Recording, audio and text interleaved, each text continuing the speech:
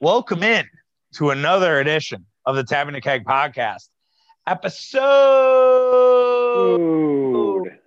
410. Happy opening day to you all. No April fooling around. We're here talking Brewers. We'll give you the Brewers preview that you've been waiting for from Mitch Ross and I. That will be coming at you. We're going to also talk about why not enough people are talking about how COVID has affected the Milwaukee Bucks season. And then lastly, I have some theories on the Aaron Rodgers drama. I don't know if it's the perceived Aaron Rodgers drama or the actual drama, but we have Aaron Rodgers drama because, how can we not? Mitch Ross in the building. What's up, dude? Opening day finally here. I've been getting excited intermittently over the last month or so, and it's just like going to be awesome to have a normal baseball season again. Yeah. Perhaps our last one for for the next year after that. Yeah, I don't know what the hell's going to happen after this season, but let's try to make this one extra sweet. And people are very excited about the Brewers. I would give people a word of advice to enjoy as much baseball as you can this year. Just really enjoy it, dig it. Not only because last year was such a fraud season, as I've kind of told the listeners on non-tapping the kegs, I said, Mitch is really right when it came to just that last year was such an aberration just across the board. Mm-hmm. And there's that, and the fact that, next year, I have no idea. And it would be very Brewers, very Milwaukee-esque for the Brewers to get far, maybe not get to the World Series, and then the following year, there is a lockout. Because nothing would make more sense than that, honestly. But we're not gonna go to negative town. We're just not. We're not gonna do it. I'll do my best to take us there, I'm sure. Oh yeah. I mean, look, I did something yesterday where I talked about, some of the things that worry me about this team in general. But yeah, I think that everybody is excited. I think there is a element of it's the new season. I think we had one of our better podcasts of all time. I'd have to dig through what episode this is. But when you and I basically made fun of everybody for making opening day basically this drinking holiday, that was, really good shit, because opening day is, I think amateur hour gets overused. I've talked about how amateur hour is kind of like let everybody do their own thing. But opening day in normal times is like peak amateur hour. It is. It absolutely is. It's just people that, let's just say that the drinking culture at Brewer games, which is, very, very immense, is going to be put to the test, at least in the early going here. Yeah. In the first couple of months of the season, because, let's be honest, I've said it a million times on this podcast, probably 2 million times in person, that it's just, nobody cares about, 3/4 of the people at a Brewer game on a Saturday night when there's 40,000 people don't really care about what's going to go on between the lines that particular night, for sure. They just want to, have a good time, and more power to them. And, that also would go, I also would encourage that this year, again, because of not having a normal season last year and the uncertainty of next year. Just whatever you got to do to enjoy it, I'm going to try to encourage that. But yeah, opening day is it's sort of that, it's like you shake off the cabin fever. It is. It's like the start of winter spring, cobwebs. Man. It is. Well, it's almost always a shitty day too. Day. I was joking with my dad on the phone yesterday. I was like, isn't it kind of perfect that today is beautiful? It was Tuesday. Today is beautiful, and then on opening day, it's the high. I think it's going to be 42. Like, it's perfect. If that, yeah. Yeah, and it's like it dips down for a day and a half this week, and it happens to surround opening day. Yeah, it's hilarious. And the roof will be closed. They said that with COVID, they're going to try to open the roof a little bit more, which I think a lot of fans actually will like that. Brewers have closed that roof on like a balmy, like 45-degree night where you're like, yeah, it's kind of nice outside. Like, you know what I mean? Yeah. Like, dude, Do you need a hoodie? Yeah, sure. Maybe like a stocking hat, even so. But is it still like nice outside? Kind of that like San Francisco cold, you know what I mean? Maybe a little cooler than that, but so that's cool.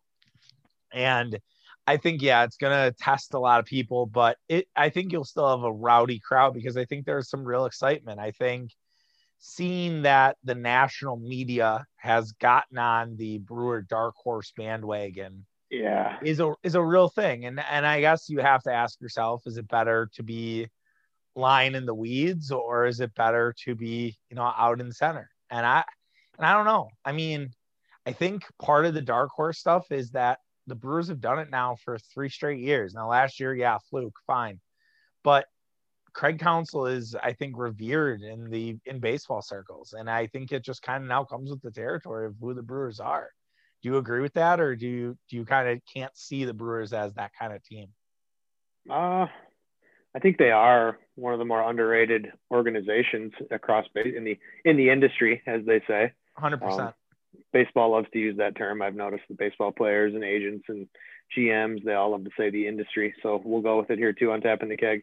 Across the industry, I think Counsell certainly, he's appreciated by many for getting a lot out of his teams and seeming to have this like kind of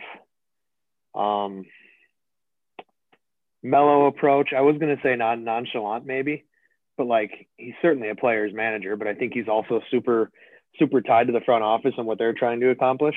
Yeah. And I think that's all you can really ask for in baseball. And one thing I wanted to ask or maybe pontificate on is like somewhere in the off season, and I feel like it probably was the Jackie Bradley signing where it was like all of a sudden kind of like certainly in the national picture, the narrative switched on the Brewers, I think. Oh yeah. And I it's crazy that one move that, I mean, is because he came from the Red Sox, did that help? Probably. I mean, the guy's not that great of a player. He's fine. He's a good defensive outfielder. He's serviceable, I suppose, with the bat, but like because he came from a winning organization and has won a World Series, that like, I just seem to have shifted. And now everyone national people are really looking at the Brewers as a favorite for the NL Central. And I don't know, like it might even happen to me too, where it was like, you actually look at the roster and it's like, yeah, they're not too bad. Even though you've had I had a lot of negative thoughts, I think coming off the playoff exit last year. Well, I love this topic. First of all, I think it's a variety of things. I think it's kind of it's a stack. Like it's like if you're building like a sub or something like that. It's kind of how it started was Colton Wong, right? You and I did a podcast on a snowy Sunday afternoon, and I'm just bitching about the Brewers doing nothing. Later that week, they signed Colton Wong. You can go back and listen to that. It's probably like 6 weeks ago, 7 weeks ago. I sound pretty dumb if you go back there. They signed Colton Wong, so that's number one. And you kind of are like, all right, the Brewers are kind of trying to do something where they are going to be a really strong defensive team. And the Brewers have realized that this is our best way to counterpunch what the Dodgers and Padres are set out to do. They're set out to have these awesome offenses, and Dodgers have a really good pitching staff too. I mean, Dodgers are incredible. You know that. But this is going to give us our best shot to kind of take down Goliath. And then they add Jackie Bradley Jr. on top of it. And it basically is like, yeah, we're not fucking around here. We think we have a good team. And I think also too, that helped is like all the comments you read from the various hitters throughout the spring training about how they're on a mission, how they all seem to bust their ass, how basically they all sort of said as a collective unit last year wasn't acceptable. And it also seems like they're having fun.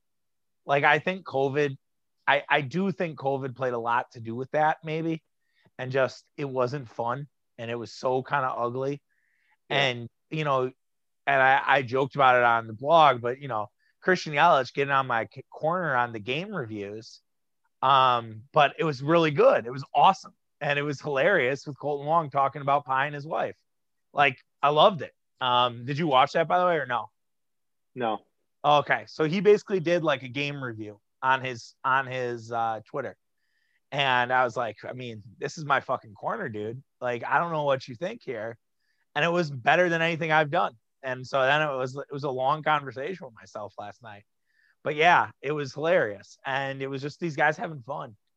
And, you know, I think there's just a lot there that kind of turned this Brewer thing around. And I also think too, on the inverse, there's not a lot to like about the St. Louis Cardinals and the Chicago Cubs or the Cincinnati Reds. There's pieces.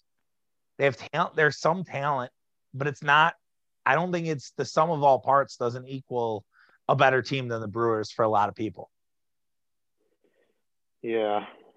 I think when you were talking about Colton Wong, I think that probably started the shift of like, right, okay, the Brewers aren't going to just stand pat and, you know, have a dismal payroll and just sort of hope more than anything. And yeah, spray and pray basically. And like say, all right. Even then though, it was kind of like, okay, we're going to put Hira at first. Like that's not necessarily going to work out. And it still might not. We will have to wait and see. It's arguably the biggest storyline for the team going into it. And we'll get into that, I'm sure, here in a moment. But sure. That definitely got the wheels turning. And I think you get Jackie Bradley Jr. a couple weeks later, I guess. And, you know, now, and that just seems like such a good move too, just because they're going to turn right field probably into more of a platoon. And Lorenzo Cain, as we talked about, is probably going to have 2 days off a week, right? I mean, right. Yeah, they're gonna. And assuming if he's not healthy, I mean, there's a higher probability that he gets hurt at some point, just given his age and things of that nature. So you know, it should be a really, really solid move in the end for the Brewers. But yeah, I mean, hype. Everybody's excited, and baseball too. Kind of fan bases, I think, more than any other sport. Just it doesn't matter. You just unless you're the Pirates. I mean, you know, we can make fun of them, but it doesn't matter. Baseball is such a different game that, I mean, every team hope springs eternal. Totally. Around this time of year. And, you know, as much as we want to overreact to game one, it's tough too. But, you know, in the last year was 60 games. And it's like, that's literally NBA season. That's like 15 games. That's like taking the bubble from last year and calling that one full season. Right. And that's probably what's my review is going to be when Kenta Maeda shuts us down today. Is going to be like, guys, we got 162 of these. I actually had some old Facebook statuses, which nothing do I love more than going through the memories. And this year was opening day of the 2011 season. Arguably, I think and this would be a fun topic to debate of like, what's 2011 versus 2018, like, what was the more fun season? I think 2011 wins out.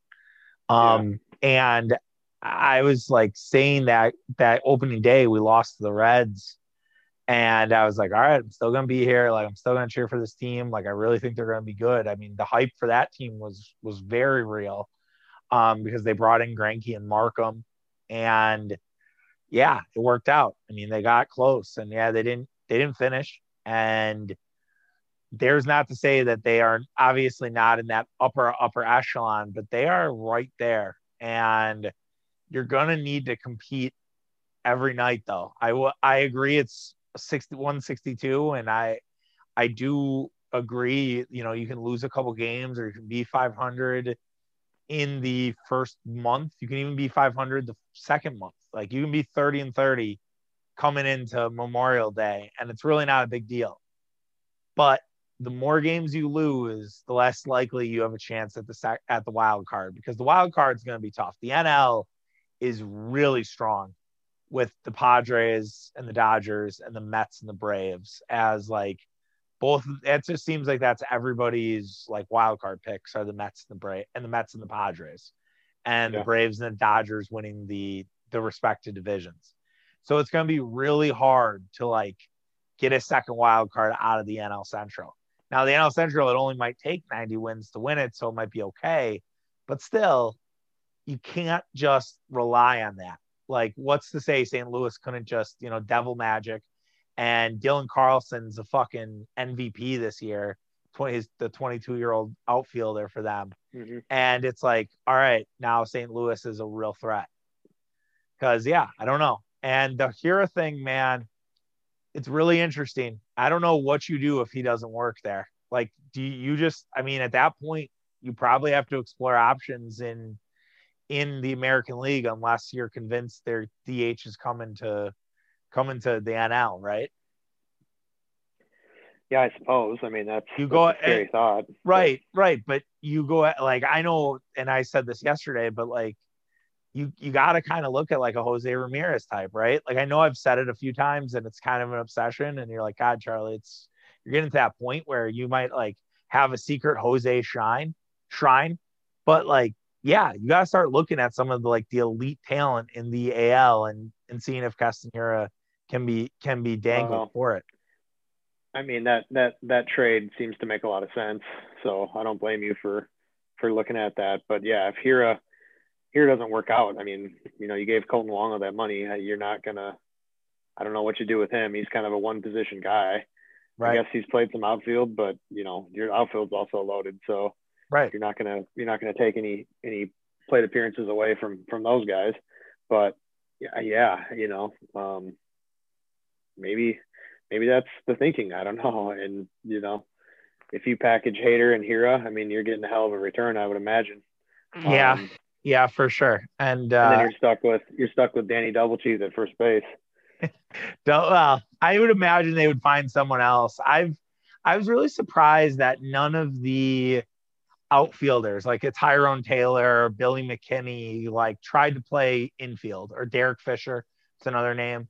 Like, I was like, why didn't one of these guys just try to play infield? Like, I know that kind of is old man of me, or like old school baseball.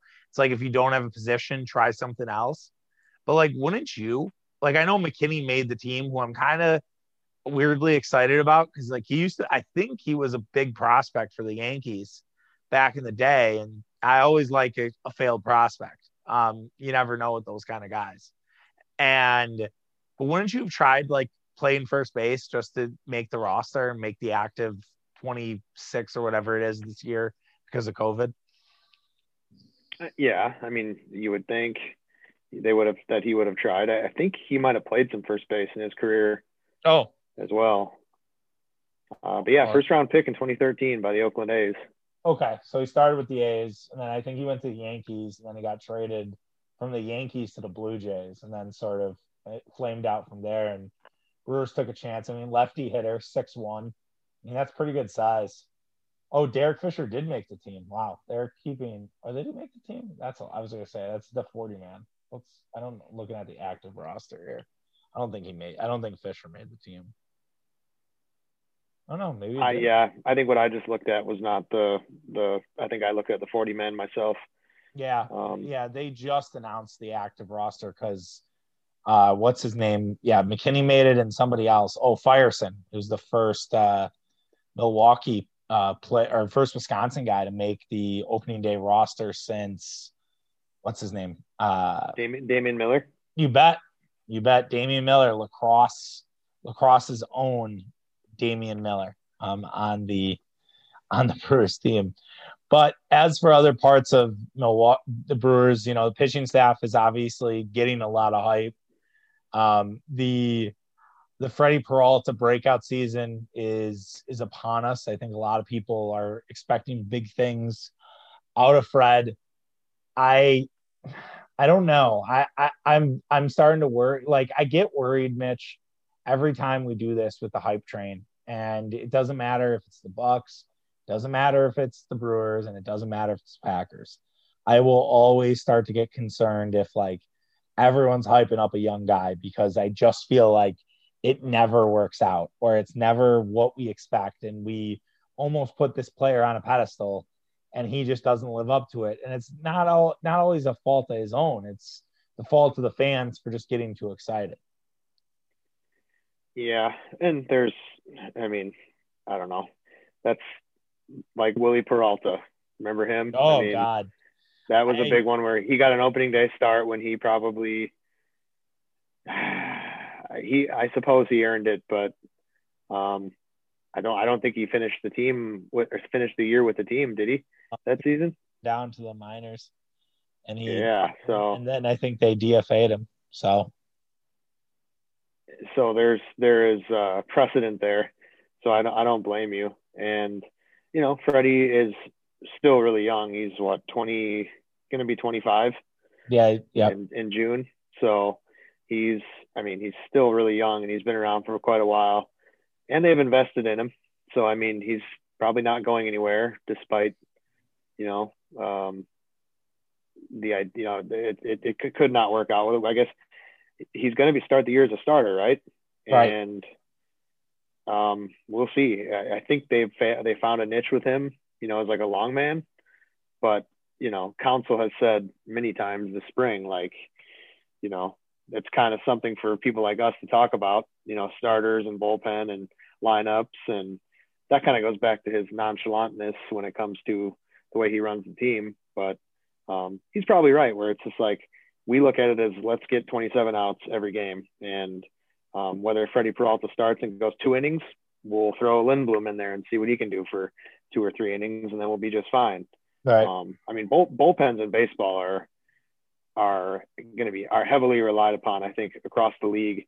I think a lot of organizations are terrified of, what happened last year, and how that relates to this full season coming up with, I believe it was Stern said on the Big Show on Tuesday that,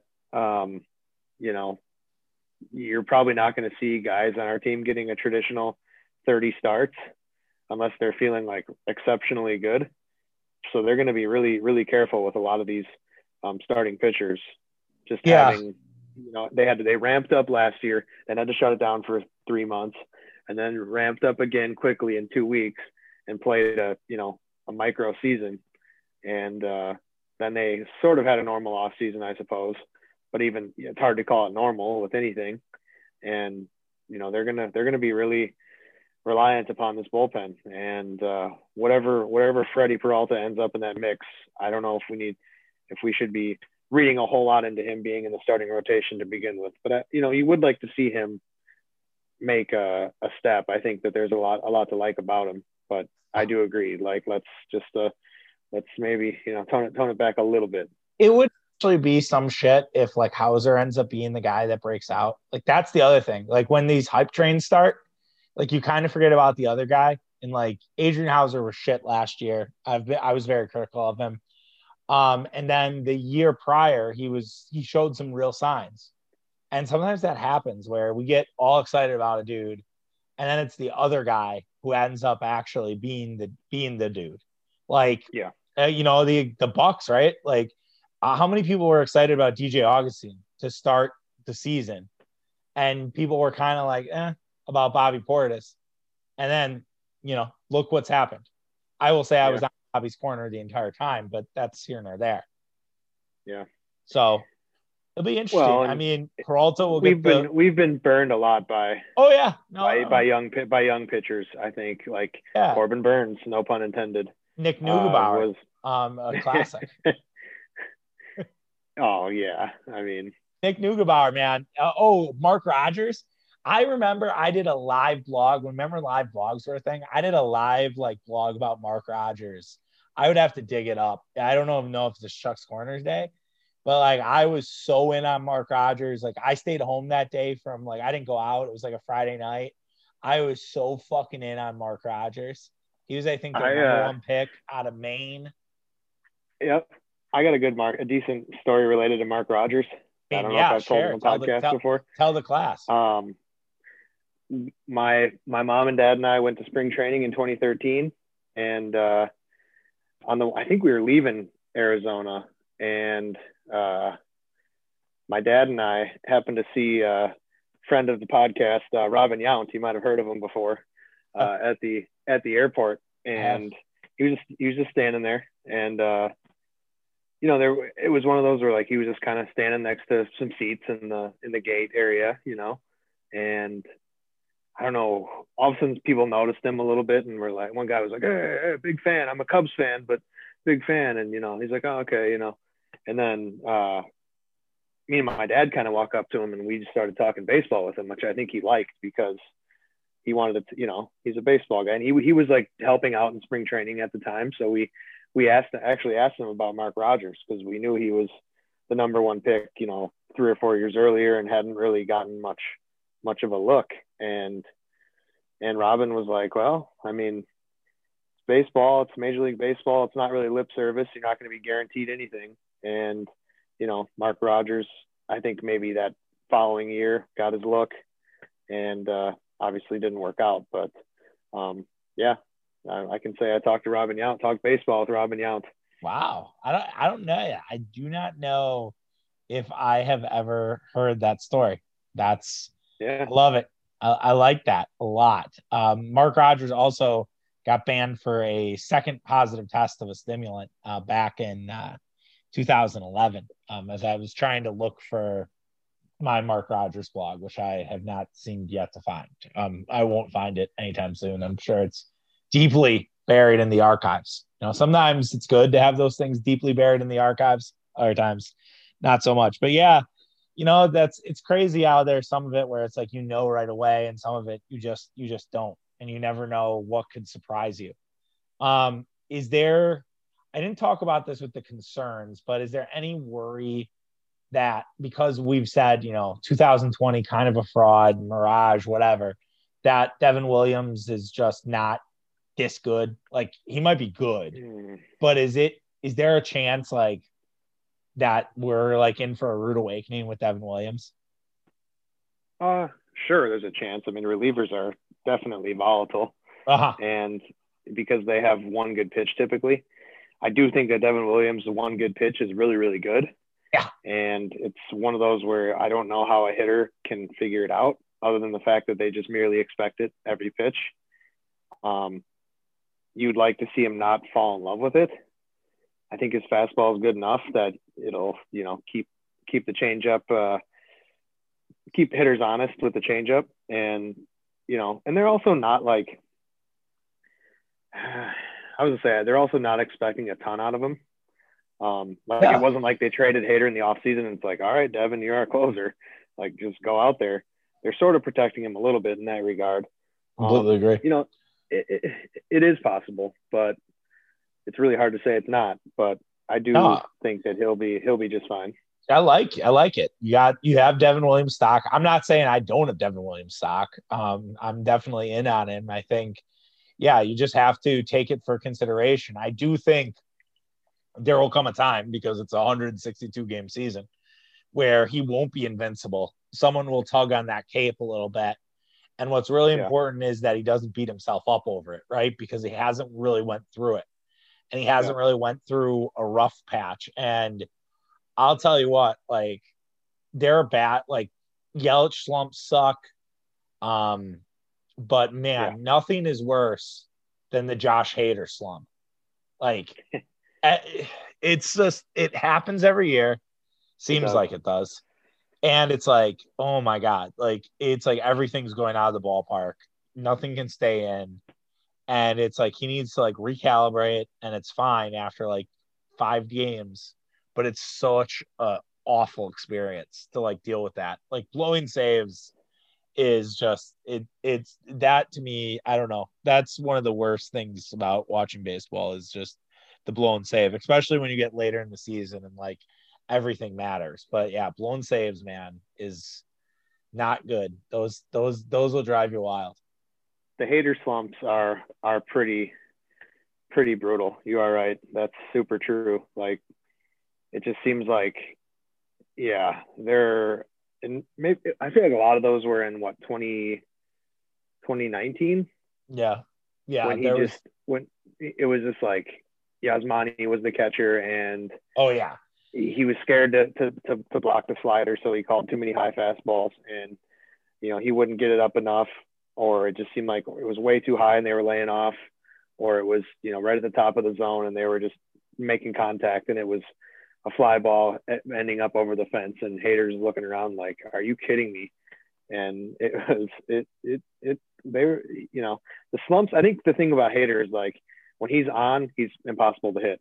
Yeah. And when he's not on, it's like he can't get an out, and it's weird. And it's kind of, the slumps are spurts, but like It's when it's bad, it's bad. Yeah.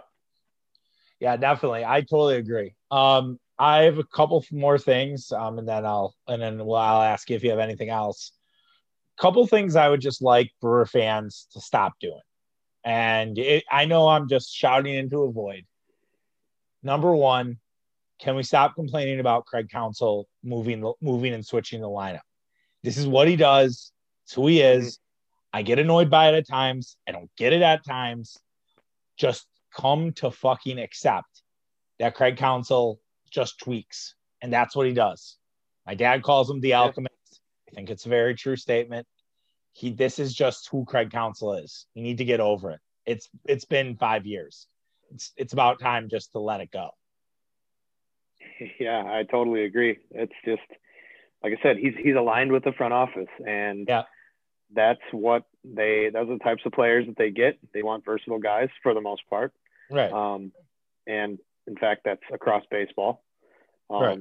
But it's just, yeah, there are times, but he's also very matchup heavy, and I think that you might see that a lot this year.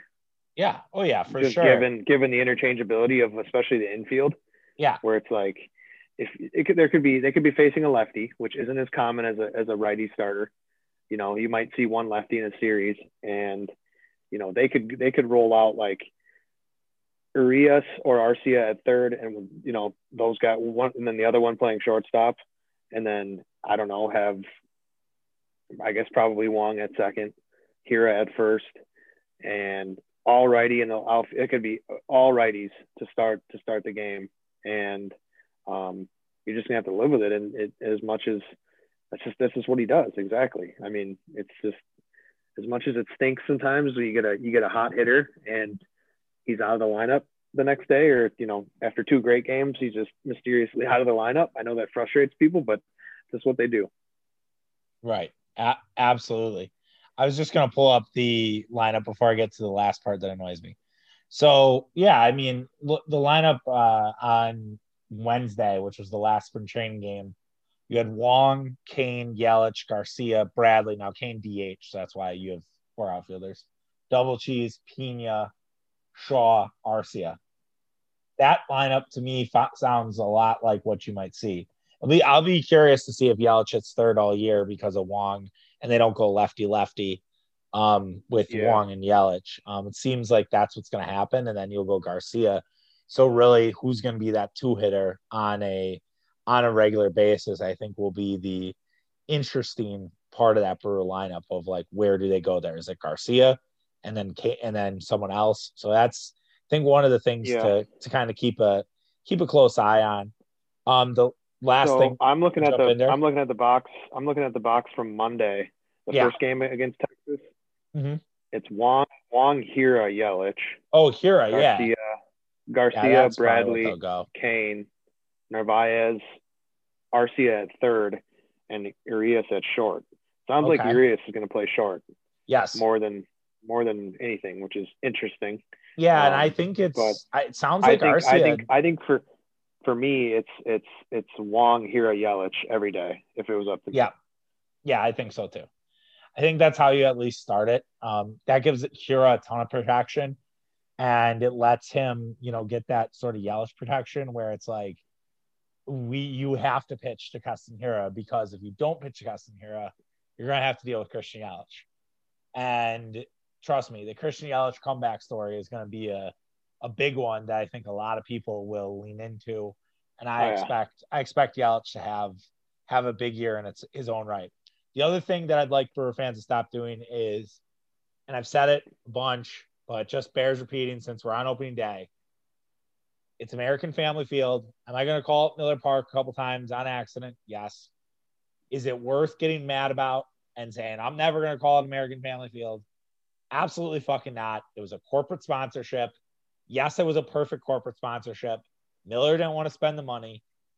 Be mad at Miller. Boycott Miller. Don't drink Miller Lights. I doubt you will. Shut the fuck up. And that's what I have to say about that, Mitch. Yeah, that's all we need. I agree. Right? Like, word for word. I mean, am I going to call it Miller Park? Yeah, probably. Am I going to do it today? Probably. Am I going to do it next month? Probably. Will I do it next year? Probably not.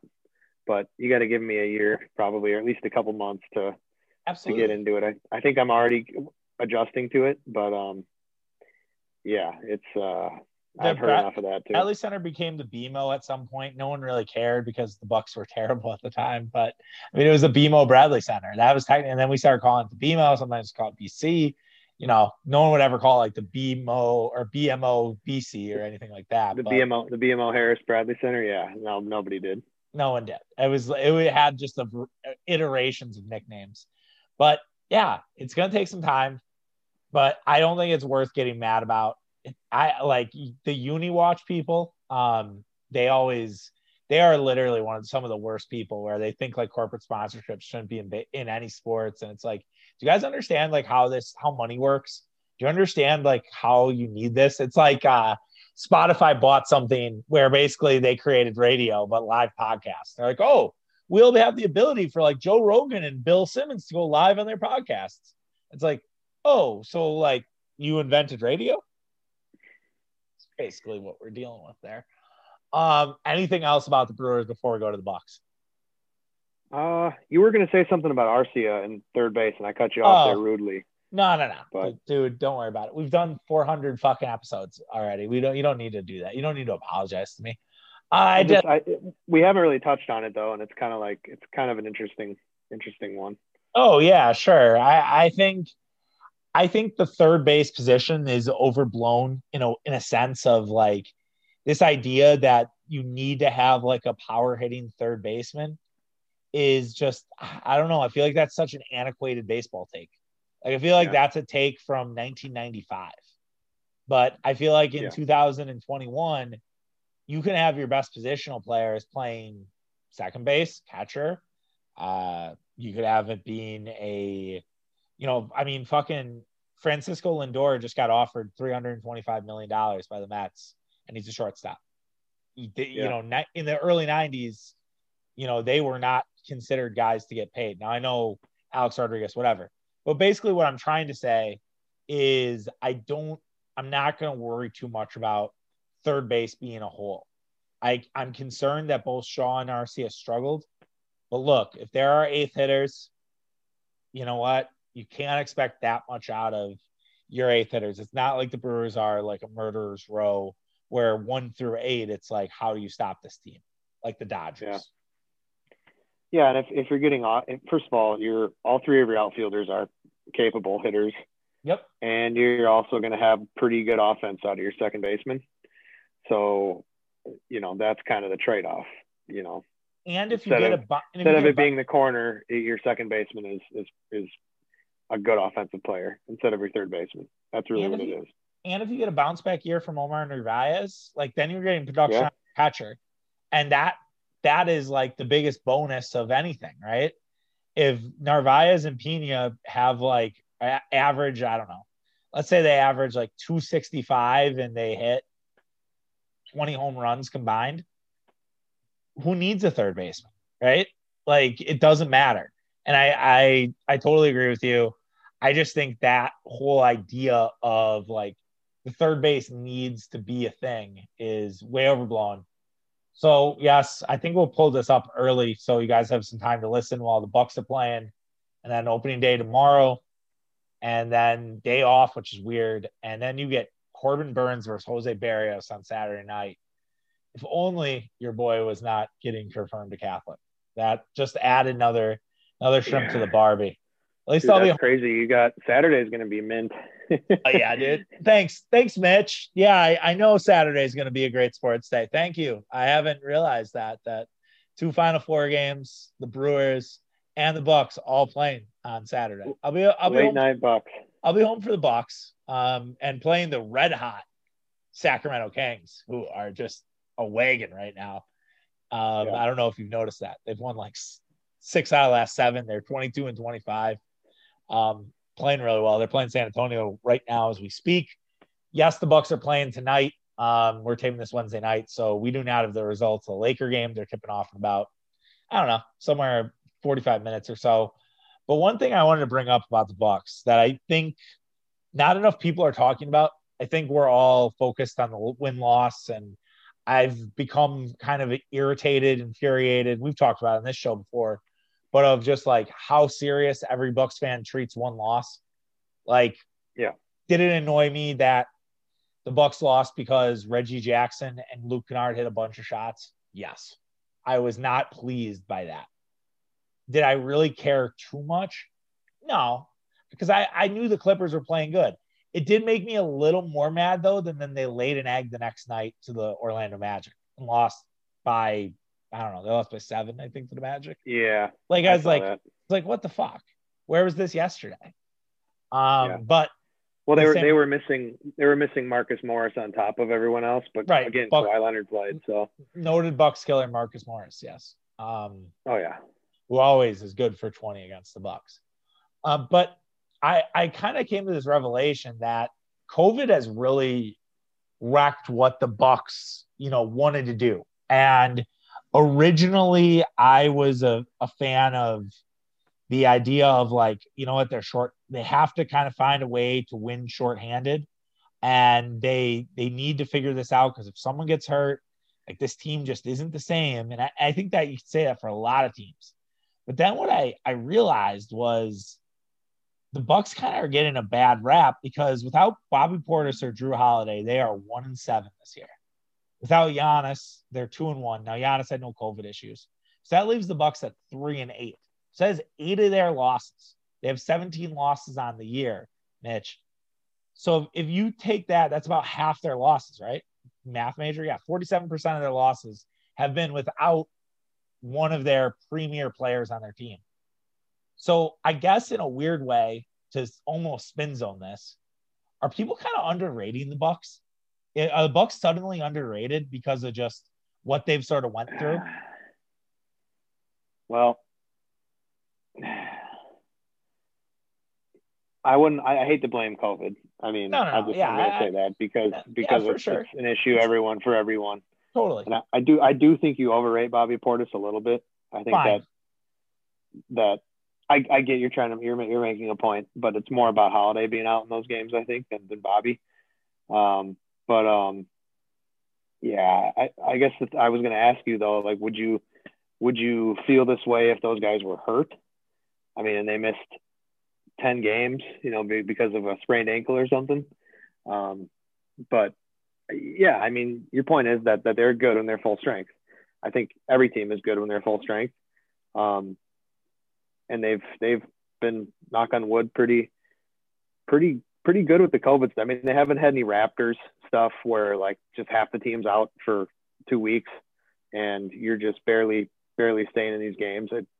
Some teams have had it way worse. I'm not saying Toronto would be top 4 in the probably not, but Toronto, I think if they stay full strength mostly for the whole season, they're probably a lot better than their record shows at this current date. But 26-9 at full strength, I think leaves a lot to be encouraged about.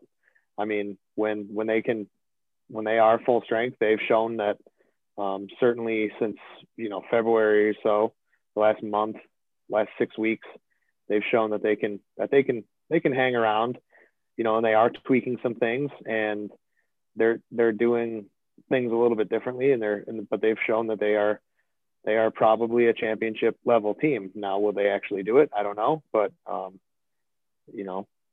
think that's why people were so upset after Monday's loss, was supposed to be some sort of like litmus test, but I kind of looked at it like, I mean, did you really expect to win that game? That's one of those, I'm going to use a Johnny Mac term. That's a schedule loss.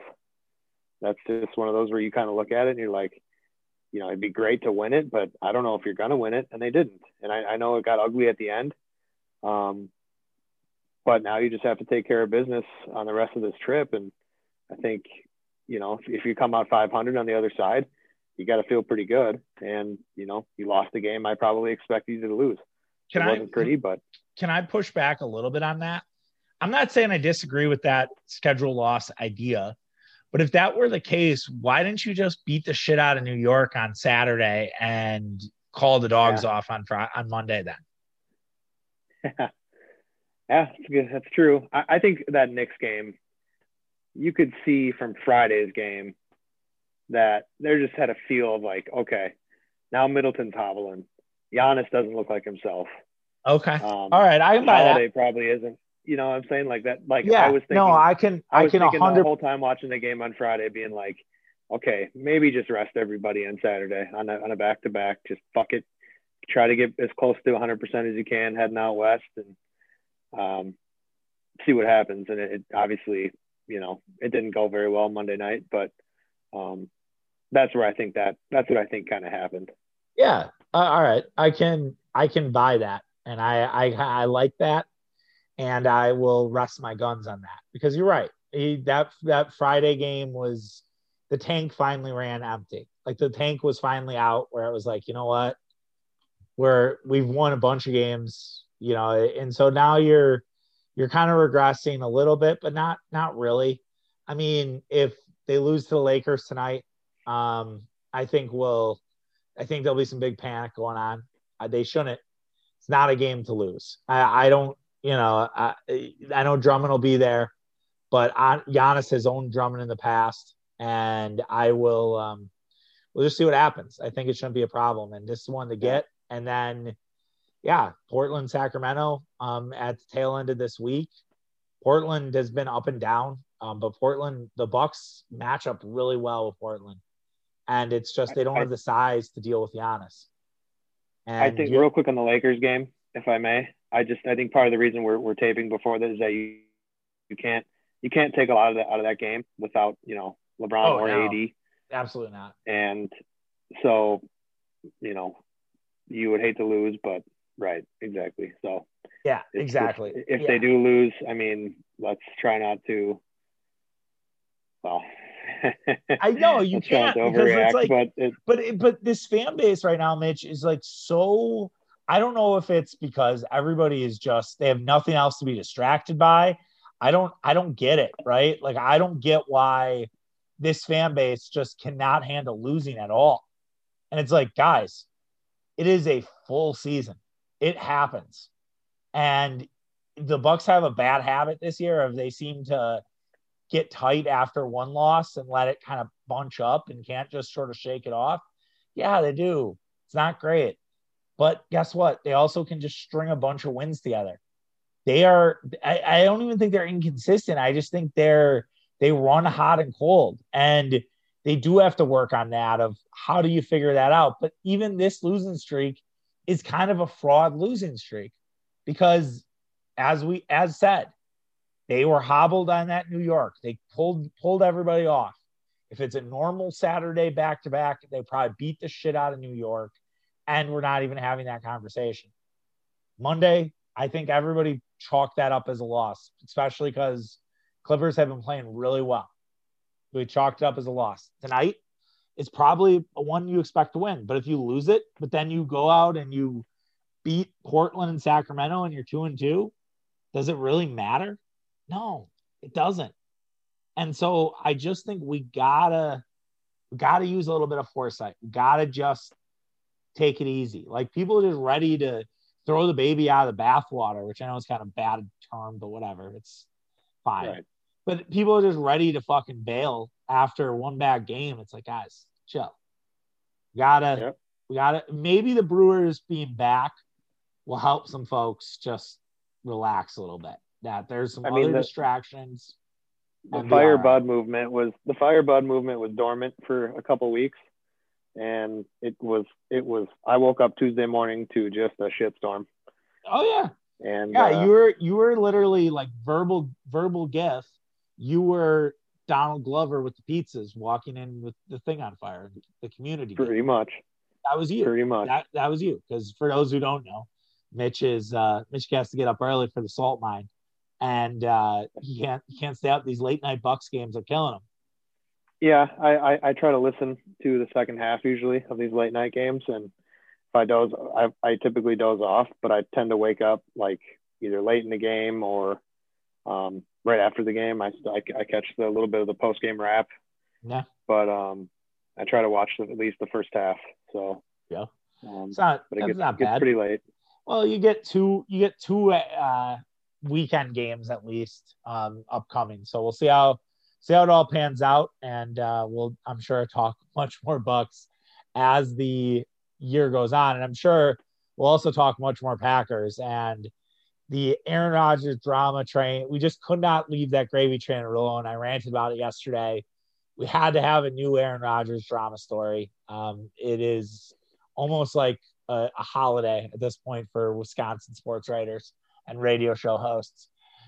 I have a couple theories, Mitch, that I'd like to present to you, and I want to hear what you think. And this might be just my dumb brain just kind of working overtime, but here we go. So I have a theory. I have two theories. Aaron Rodgers, famously January says, I don't think any of these guys are going to be back. I'm really sad. He kind of sounds like he's leaving. Everybody kind of takes it out of proportion, as they do with everything with Aaron Rodgers. And then all of a sudden, Aaron Rodgers everybody comes back. And the Packers have basically said to Aaron Rodgers, we have a Super Bowl team for you. This is a Super Bowl team. We believe in it. We agree with you. We love this team just as much as you do. Now go win us one. But we're not going to pay you just yet because we don't believe that maybe this MVP season was real. And you still have 3 years left on your contract. Just because you could restructure, just because it could help us out, we're going to wait. We want to be like 100% sure that you have figured this out. And we're going to ignore all the noise because we're the Green Bay Packers and we don't care. That is theory number one. Theory number two is, this is going on. We believe in everything that I just said. But on top of it, we're looking to move Jordan Love, and we're just not going to do anything until May. And we're keeping this so close to the vest. Rodgers popped out of his slumber. He hasn't tweeted forever. Tweeted the Barstool best bars because there's a bar in his hometown of Chico to get some votes. And that was the first I think we've heard of Aaron Rodgers in months. He's hosting Jeopardy starting on April the 5th, I believe. So next week will be the start of the Rodgers Jeopardy guest host. And we're going to wait on this, and it's not over. So where do you kind of see this whole thing? Do you see it as they're going to wait till the very last minute to pull this trigger and want another year? Or do you think it's a situation where this is going to happen and just everybody needs to slow down a little bit? I think I'd probably choose door number one, just because it's the Packer way. I like that the most. I like that it's the Packer way, exactly. I think that's the most plausible. I also think it's just the most realistic, where it's just, okay, we didn't restructure you because we didn't ultimately need to, I suppose. And, you're under contract, you're making plenty of money. Or we could look at it, next year or whatever. But it's, they're not in a rush to start Jordan Love, I don't think. No. I think that's a lot of media drum. I mean, you hear that all the time now, where it's like, oh, the Niners are trading up, so they're going to take a quarterback and they're not going to want Jimmy G. That's like everyone's initial gut reaction. They're not going to want Jimmy G there. And It's like, well, under contract for another year. I think there's enough. Well, like with Patrick Mahomes, he sat for an entire year, right? And watched. Right. Yeah. Look at him. So I think that's kind of the sexy thing to do now is, Joe Burrow's an exception, where Cincinnati was just such a dumpster fire.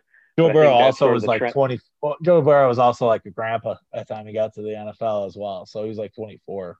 So true. So that helps. Yeah. But the trendy, sexy thing to do right now is draft a quarterback before you absolutely need one. And whether that's, a year they sit, I think ideally it'd be a year, right? That seems to be the move where okay, you have your one year stopgap quarterback, a la Andy Dalton, where it's just, he's not a guy that's going to be your long-term answer at by any means, but he may win you 10 games. and get you to the playoffs and keep the fans off your back for a while. And so I think that's, but then plug in the Packer version of that, which is, it could be 2 years before, you even see him in a regular season game. And 1 year's in already. So, ideally you get some preseason film on him, but and that was going to be my other thing that I was going to, the other thing I was going to lob out there was, what if they're just saying like, look, we want to play this out, A, to see if Rodgers an MVP, B, we need to get some tape on you to like entice teams. Like before we restructure Rodgers' deal, we need to like actually see in the preseason and see what's going on here. And then my other question would be, will Jordan Love be all right? Like waiting, like Rodgers did, but that was years ago. And now we're in such a player empowerment, demands to be traded, all this other bullshit. Are players really accustomed to waiting? Like, think about even college basketball, right? Like we have all this transfer portal stuff. And I've really no problem with the transfer portal. It is what it is. It's part of the game. And they gave the rules where these guys basically got free reign, and it's now free agency in college basketball. But, for some of those guys, just like, I'm not getting playing time. Like I was talking to our guy, Shay Cat, who I think I'm going to have the podcast next week, actually. We're going to talk a lot about Milwaukee DJing and things like that. So stay tuned for that. I think that's going to happen next week, promoting his return to Lucid. So that's a little announcement late. We were talking about Kadari Richmond, the kid from Syracuse who just transferred. And Kadari Richmond was this, I think, a top 50 prospect, and he didn't get any time because Joseph Girard got all the time. And he transferred, and he's going to be a big time guy, apparently, from very little I know. But the whole thing about like waiting, like, are we sure Jordan Love's going to want to wait after 2 years? Jordan Love could be like, fuck you guys. I want to go play. I don't really care if I play for I just got to think. Like, I don't know. I'm trying to think who would be a shit team. Maybe the Eagles, right? Jalen Hurts doesn't work out. All right. I'll go play for the Eagles, man. I don't care. Like, just get me to a team where I can actually play football. And I'm not going to put it past him. And look, I know that'll ruffle a lot of Packer fans' feathers. Rodgers did it. Favre kind of did it. Wait your turn. It's not how sports is these days, man. It's like you get the role right away. You get what you want. It's rare that people don't get what they want, unless you have an issue with some massage therapists, and then it's becomes a problem, Yep. Yeah, Rodgers sat for what, 3 seasons? Yeah, 3 seasons. 3 seasons. No way with that. 05, 06, 07. That actually is that's talk about a snow tap what if. Like that in today's NFL, there's no way. I mean, they've made it into the NBA in terms of offseason where everything's a storyline and everything gets blown way the fuck out of proportion and aggregated. Like I saw today that Dan Orlovsky and Pat McAfee are getting aggregated for some comments about Justin Fields and his work ethic or some bullshit. And McAfee's already called it out, in his McAfee way. But it's all, that's all it is now. And it'll be really interesting if they do kind of just stay the course. Nobody has a contract restructure and Rodgers' option does come up and they decide, all right, this guy's still the dude. And here's the other thing real quick before that. Now, but I'll finish that thought of what Jordan Love does. But here's the last thing I'd say. Don't sleep on the fact that Aaron Rodgers plays better a little pissed off. You restructure that deal, he kind of doesn't have anything to play for, right? It's like, I'm marrying Shailene. I'm going to sit on a fat stack of cash. I'm going to be a Packer for life. I beat out Brett Favre in a way because Brett wasn't able to do that. Like, what does he have left? Doesn't he just kind of coast? I don't know, man. Maybe you got to keep that fire under his ass. I don't hate it. I've really I've spin zoned this really hard. And now I'm just so in on what Brian Gutekunst is doing. I've always been that way. And I'll defend, and I carry the G. I hate saying that term, but I do. I hate saying it, but I do. I am I am a person who is more of a front office guy than a fan at times, but I don't know. I can. I would really love to get friend of pod Eric on this right now and just roll out the ball and just take a listen, be a fly on the wall. No, because here's the thing. Like, Eric and I we used to be more aligned in our sports. And as we got older, I feel like I stayed the same and he just kind of went to another place. That happened. Well, that's life. That's life, right? Like, he became a father a number of years ago, and I don't know, man. Maybe it ages you considerably. Or yeah, maybe it's just like you don't have as much time to watch, you don't have as much time to pay attention, and you just kind of all of a sudden your takes are half baked, and it just doesn't fully compute. I mean, maybe that's it. I don't know. But maybe shots. That's a bit of a shot. That's a ricochet. It's a friendly shot. Like, I love Eric. I love debating with him. I get annoyed sometimes because I'm just like, I'm texting him and I'll be like, do I want to do this? Do I really just want to go for like 5 rounds on it? And sometimes I get pissed and I say something mean and I'm like, I shouldn't have said that. That was dumb. And that's childish of me. But every now and again, I'm like, all right, let's ring the bell. Let's get it going. So we'll see. But yeah, that'll do it for today. Do you have any Final Four picks for the people? Morgan might win Snow Tap Madness. She needs Gonzaga to win, and I apparently owe her a vacation, so that'll be a lot more expensive than $75. Yeah.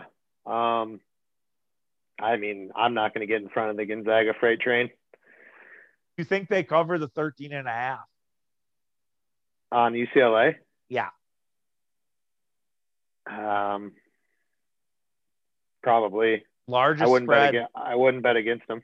Largest spread in Final Four history. Only one larger was Duke, who was an 11-point favorite in 1999. They did not cover. They won by 6. Yeah, it'll be interesting. It's going to be, I think, it is basically what I said. I think, I don't know if I ever said it on podcast. I probably did. But I said a while back, I thought it would be a lot like 2005, where it was North Carolina and Illinois at the end. They were the 2 best teams all year. They met at the end of the year. It was an awesome game, and North Carolina won. I think you're going to have a very similar feel where it's Gonzaga Baylor, and it'll be interesting. I think Baylor is going to absolutely crush Houston, just annihilate Houston. Houston is as much of a fraud Final Four team as you could get. They beat nobody. They beat all double-digit seeds. How can anyone be happy? I mean, good for Houston, whatever, but I'm not going to be like Greg Doyle, who had the take of that Calvin Sampson, how dare he make a Final Four in Indiana, where he ruined the Indiana Hoosiers program.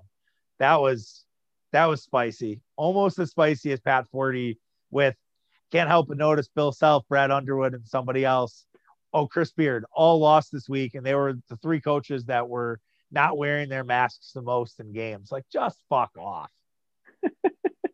God, there's just so many things wrong with the Big J's. I've been loosely Big J takes, man, are just incredible. So I almost wanted to put a tweet out jokingly, I think Wednesday morning, about how Gonzaga could be seen as fraudulent in the NCAA tournament. Oh yeah, why? Well, Norfolk State, Oklahoma, Creighton, USC, and now they get UCLA in the Final Four.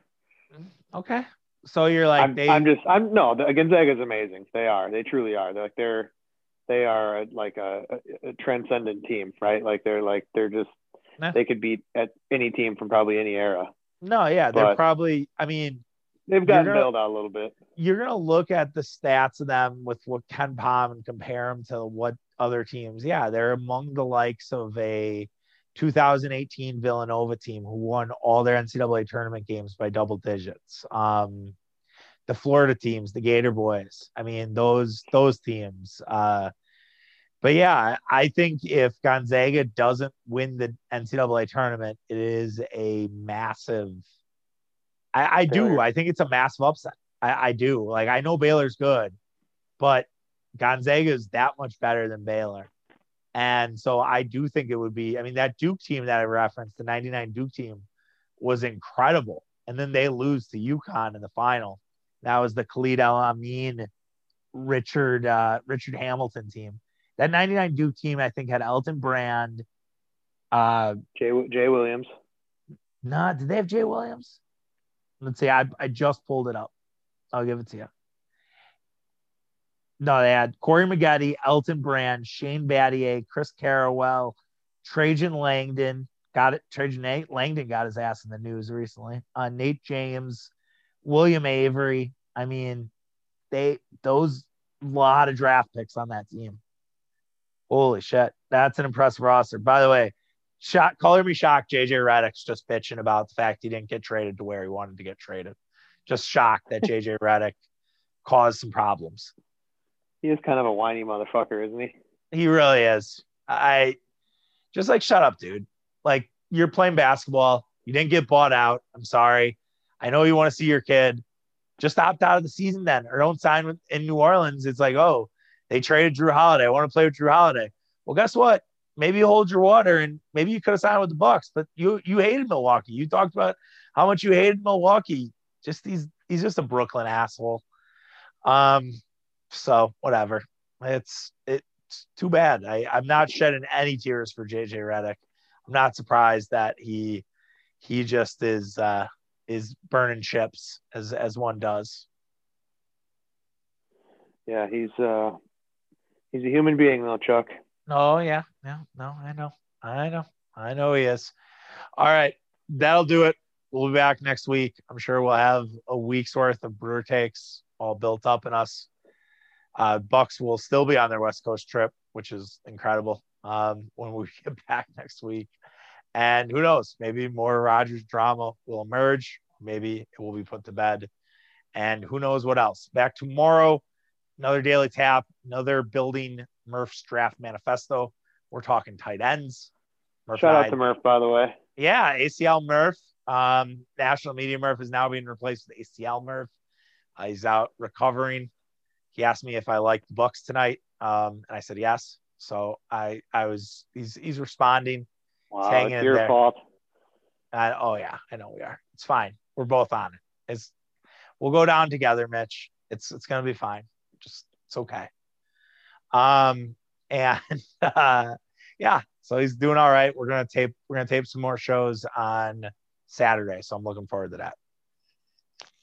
All right. Take care, guys. Good. Have a great rest of the week, and we'll see you next week. Peace.